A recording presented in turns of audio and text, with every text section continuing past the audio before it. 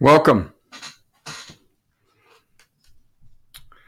Welcome. This may be the first time you've heard my voice. You may have seen several of my other videos through some of my different podcasts throughout the years. I like to introduce myself. I'm Dr. Jesse Morse. I am a sports medicine and family medicine physician that specializes in a combination of different sciences, including regenerative medicine, anti-aging or longevity medicine, as well as sports medicine.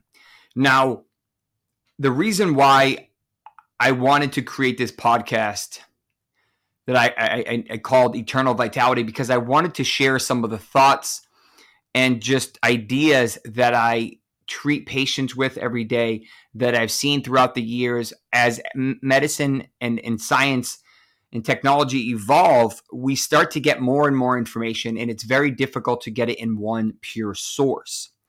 Now, there are several people that I've taken inspirations from, whether it's Dr. Mark Hyman, Dr. Peter Attia. Joe Rogan has been influential in some of his beautiful podcasting work. And you have several different sources to kind of give you a foundation of some of the ideas of why I wanted to start this. So let me kind of start back from the beginning and kind of go from there. I'm originally from central Massachusetts, a place called Worcester, which is the other major city in Massachusetts. I have a mother, a father, and a brother, all of whom are thankfully still living. And a lot of my history comes from being a hardworking middle-class family. That's how I've always been. But then in my senior year of high school, back in 2002, I was involved in a significant car accident that, unbeknownst to me, would change my life forever. Now, before that, I knew I wanted to go to college. I knew I wanted to do likely something in medicine, but it wasn't super obvious, clear cut. My mom is a surgical technician. Translation, she hands the tools to the surgeons in the OR, and she would always tell me cool stories and whatnot. But I don't know if that was enough to push me to medicine. Well, on St. Patrick's Day, being predominantly Irish, we went out, had a good time, but it was snowing and cold, as it usually is in the Northeast in mid-March. And unfortunately, the angle that the car took, I was in the back seat. We were going from one location to another, and the road was basically like an L, but the person driving had never been down this road. And instead of making an L, we hit black ice that eventually took us no longer on a road. We hit a telephone pole and did 7 flips, and I was actually ejected on one of the flips. I woke up in the middle of someone's yard. The car that I was just in was flipped over about 30 feet from me. My buddy, who was sitting next to me in the backseat of the car, was bleeding kind of in the driveway. And I had actually woke up, kind of stumbled around, realized I had broken my arm. This was the 3rd time, so it wasn't overly a big deal, but I was a little kind of disoriented and whatnot. And eventually the police officers came, ambulance came, and they said, you're involved in an accident. I was like, well, I just have a broken arm, no big deal. Go help my friends and then address me. So that's what they did. Eventually, I woke up in a hallway in a major hospital, actually the hospital that my mom actually worked at the time. And I had a neck collar on, a C collar, we call it. And I had just come out of the OR, and I had a procedure. I didn't know what it was, obviously, at the time. And they said, Mr. Morse, you were a millimeter away from being paralyzed and a centimeter away from death. You fractured 4 cervical vertebrae, but you pretty much got as lucky as you could possibly be. You do not need surgery. You fractured your arm pretty good. We put some plates in there. The team doc for the Red Sox actually happened to do it. They said you got lucky, but you're going to need a lot of rehab, but you should be good. So I said from that day forward, if I was going to die, that was the day I was going to die. And I appreciated the care, the nurses, the physicians, the physical therapists, everyone involved in my care to get me back to a normal 18-year-old struggling through the grinds of high school, at prep high school, before I went off to college, but also trying to learn how to function again. That compassion, that empathy and sympathy eventually formulated who I've become and pushed me to a life of medicine. Now, I knew that medicine wasn't going to be easy. We don't go in medicine for the money, so to speak. There's a lot easier path to get rich. It is a long journey, right? 4 years of undergrad, 4 years of medical school, at least 3 years of residency, and then 1 or multiple years of fellowship. You're not done working or prepping and schooling until your 30s. But I felt like that was the path that I was chosen to go down. I initially thought I wanted to do psychiatry, but then I realized that that wasn't a good fit for me. And I eventually found my niche in family medicine and eventually sports medicine. Kind of, walking backwards a little bit. After my neck injury, I realized I couldn't handle the cold anymore. It was very difficult. My back was all jacked up. My joints hurt. I was relatively really tiny and thin at the time, probably about 150 pounds. So I just wasn't a very thick, muscular guy. And I knew that it was going to be very difficult to function in the cold weather. And it just wasn't it wasn't my forte. I just didn't think it was a good idea. So I ended up moving to South Florida in Boca Raton. I went to Florida Atlantic, about a couple hours of where I live now in Miami. And I started my journey. Met some amazing people along the way. One of my buddies convinced me, yes, you can make it in med school. Yes, you should do it. I didn't take the traditional route by any standards, but push comes to shove. I made it into medical school. I made it out of medical school. I made it into residency. I made it out of residency. I did a lot of my medical school training in Chicago during my rotations. And then I eventually went to a place called Creighton, which is in Omaha, which most people have no idea where it is. It's in Nebraska, a couple hours east of Denver and a couple hours west of Chicago, basically in between the two. And, one of the things that kind of shaped me while I was in residency, what most people don't really understand, the grind of residency, I was one of the last classes that actually didn't have a cap on their hours. So when I say that, this is kind of how medicine used to be, and it's significantly modified since. It wasn't uncommon that I would be in the hospital for 80 to 100 hours a week. That was the normal grind of a resident. That's just what's expected. So that kind of provided me with my work ethic. At Creighton, we had a very unique program. We actually had the contract, quote unquote, for all of the different immigrants that were relocated in the state of Nebraska every year. Now, many of you may not know this, but the United States government takes patients and people from throughout the world that are in need, that redeposit them, basically relocate them, immigrants, into different parts of the United States and allow them to have a better life. Well, the location that I was at and the timing of when this was happening, the people that needed the most need was in Nepal, Burma, Thailand, that part of the world. So it was part of my responsibility to take care of these immigrants that none of them spoke English, maybe 1 or 2 out of 50, that many of them had never had a physician or seen a pharmacy, that didn't know what diabetes was, that had zero, updated thought process of what medicine was. It just wasn't part of their culture. They were sheltered. And trying to describe what diabetes is through 2 different translators is very, very, very challenging. But you learn and you figure it out. And a lot of my teaching style and technique and analysis and the way I describe things stems from that. Because I had to figure out how to make these people understand. They are in a much of a patriarchal society where they actually pretty much do whatever the doctor says, which is what I call the polar opposite of America. America is basically like a barter system. You make recommendations and they decide what they want to do. Frustrating as a physician because you rarely make headway when you have that much, pushback. But I had patients that were normal, everyday American citizens, and then you had the immigrants that are polar opposite to them. So, doing that for about 3 years really helped me understand just different facets of life, different levels of being quote unquote poor in work ethic and whatnot.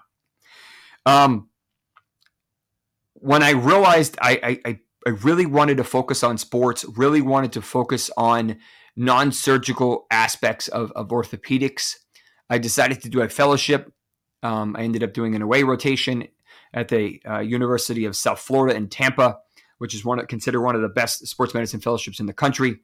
And I fell in love with it there. It was exactly what I was looking for. And I eventually went there and took care of many, many different professional players, high school players, college players, every different level. We had the contract for the University of South Florida sports, so all their different sports teams. We had the contract for many different high schools, so I took care of all their concussions and whatnot. And then I took care of the Philadelphia Phillies because they were in town as well as their high A team. And then I took care of the Toronto Blue Jays. That's where their American headquarters are. So I had access to a lot of different professional athletes at the time, and seeing how how they heal, how their work ethic was compared to, say, the high school students that are just kind of have fun, whereas the professionals are actually getting paid, some of them, a lot of money to play. So that kind of helped me understand the work ethic and working with different levels of athletes. Graduating from fellowship, I knew I wanted to stay in South Florida because I love it here. And I ended up going to a practice in orthopedics that I was considered their non-surgical specialist, or one of them, that took care of a lot of fractures, some concussions. And I was doing a lot of joint injections, knee, shoulder, hip. And a lot of the time seeing some of the post-op patients that were doing surgery, knee, hip replacements. And a lot of the times, and this is where I kind of realized that medicine is so upside down and backwards in the United States. And that's the crazy part about it, is that, I was seeing 20, 25, 30 patients a day, depending on the day. And what I realized was I'm not really dramatically changing the lives of these patients. I'm what I call band-aiding them. You have knee pain, secondary arthritis. All right, let's give you a cortisone injection, decrease the pain, not really change the joint at all. And then eventually we will get you some physical therapy, if insurance pays for it, and then eventually have a knee replacement. That was the timeline. That was it. That's that. In most places that continues to be it. And I just felt like I was kicking the can down the road. I wasn't doing these patients a service, and I was running myself ragged. In my first 2 years out of fellowship, I was already starting to get tired. I'm in my mid-30s, whereas most of my friends who finished high school and finished college started working, whatever job it was, in their mid to late 20s, they're already making 50, 80, 100K and didn't really have a whole lot of loans to pay. I didn't start working until I was 34 and had $300,000-400,000 to pay. So, the field, the leagues were different. And it was frustrating because, physicians and medical are so important in everyday life, but you have such a long journey to get there. And then they don't even really give you, the insurance kind of runs the show. Oh, we used to pay $100 a patient. Now we're only going to pay $50. So instead of seeing 15 a day, now you have to see 30. You can't possibly see a patient, understand what's going on with them, reason with them, figure out, what makes them tick, why they're not doing as well as they should be in 8 to 12 minutes. You can't do it. It's not possible. And, come back next week and we'll continue. What kind of broken relationship is that? I'm like, this is not what I want to do. So, I said, you know what? This is not for me. This type of medicine is not for me. So I said, you know what? We're going to We're going to mix it up. We're going to find a practice that is not insurance-based, that actually treats the whole patient, the root cause, and we're actually going to make positive change in a patient's lives. I can't control whether or not insurance pays for your care, but I can promise you that you're going to get the best care that you can get. Spend an hour, hour and a half with each patient, talking about your knee injury, your shoulder injury, what the different options are, both traditional and non-traditional. Looking at patients that have heavy metal poisoning, Lyme disease, mold poisoning, complicated autoimmune diseases, cancer, and trying to figure out what's wrong, whether it's genetic, whether it's epigenetic, whether they're missing, different levels of enzymes or vitamins, finding the root cause, and then using different modalities and different things to actually make a positive change. So rather than seeing your physician for 15, 20 minutes and then trying to jump through hoops for them to pay for an MRI, pay for them to get a decent quality physical therapist that you don't have to share with 5 other people at once, that's not medicine. I don't know what it is. It's sick care. It's not healthcare. It's sick care. And I'll talk about this in an upcoming podcast, but the way I view healthcare in America is the polar opposite of what you probably think of it as. And that's because I see it from this side and not that side. The problem with healthcare in America is that it's a combination of management. They're not treating things, they're managing them. Why do you have to continue to take that med? Because they're managing a problem. If you had a proper treatment, you'd do it once and it'd be treated, or a series of times and it'd be treated. That's not the case. So, I found a place in Miami that really fit what I was looking for. And that's why I kind of evolved, and I've been there for almost 4 years now. And in my current practice at the Osteopathic Center, we have 4 different offices. I predominantly at the one in Miami. And it's a combination of regenerative medicine, so your quote unquote stem cell, whether it's prolotherapy, which is the original basis from 1800s and early 1900s. Then you have PRP, your platelet-rich plasma coming from the blood. Then you have your quote unquote stem cell, whether it's coming from your hip, your fat, or what we call allografts, different types of growth factors. And then you have just overall health optimization, addressing what are the different toxins in your body that are causing things to break down, that are causing things to develop. The way I look at medicine is different. I see aging as a accumulation of toxins over the years. And each of us have different genetics, which account for about 20 to 30% of our diseases and of our life. And then 70 to 80% is epigenetics. What you do, what you don't do, what you eat, what you don't eat. If you smoke, drink, if you exercise, what supplements you take, where you live, how stressed you are, different levels of things. So that's the way I see things. We use different tests to identify biological age, how much heavy metal, maybe mercury will say, how much mold or mycotoxins in your body. If you have Lyme disease that you didn't know about for the past 5 years, which is quite common.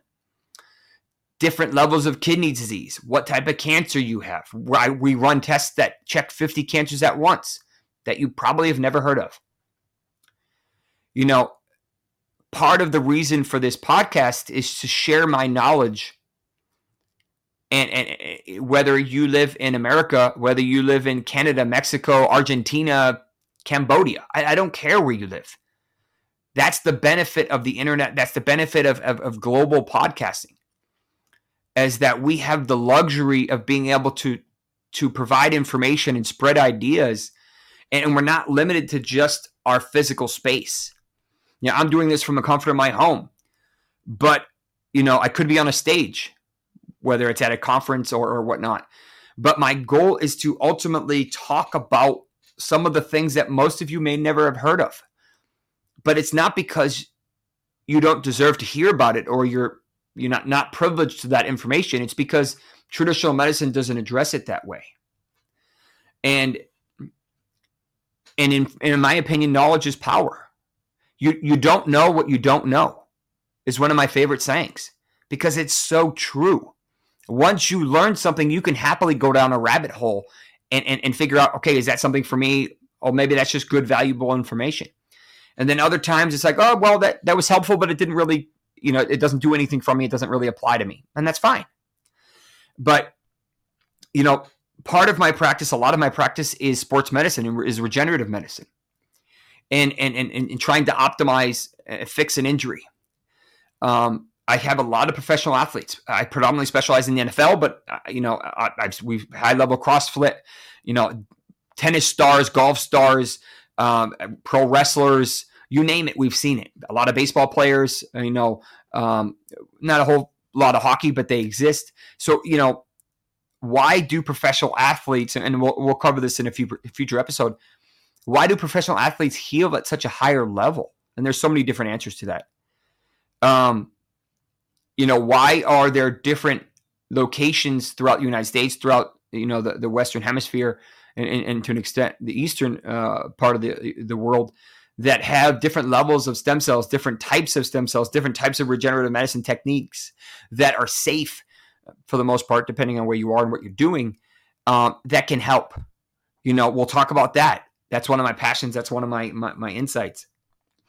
I'll talk about my injection technique and a lot of the traditional techniques of what I call subpar, and why eventually most people end up going to surgery because they don't fix the whole tissue.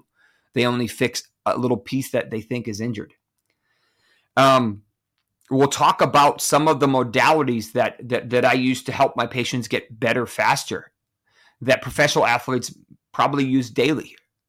Many of them may sleep in, and we'll talk about that, whether it's something called methylene blue or NAD or hyperbaric chambers or different levels of IVs, ozone. You have all different things that are unbelievably effective that are not considered the standard of care, at least in America. So I personally believe that I'm practicing medicine the original way it was meant to be practiced. We mix a little bit of Eastern medicine. We have acupuncture. We have energy. We have different things that some people think are frou-frou, and other people say, yeah, that's real. That's been around for thousands of years. It actually works. So this is kind of my introduction to that. Thank you for joining me. I'm glad you have made it here. Stay tuned. My first podcast will be about something called peptides, which you may or may not have heard of. They've been around for a long time. I'll kind of break them down and exactly what it is.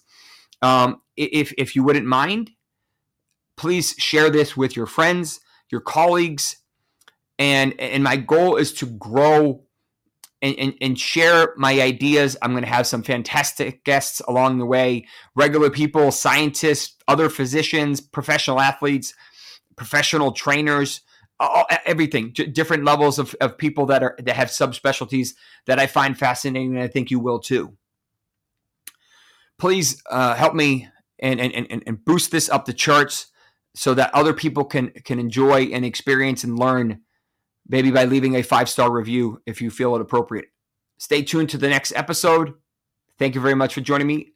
I'm Dr. Jesse Morse, and this is Eternal Vitality Podcast, Episode 1.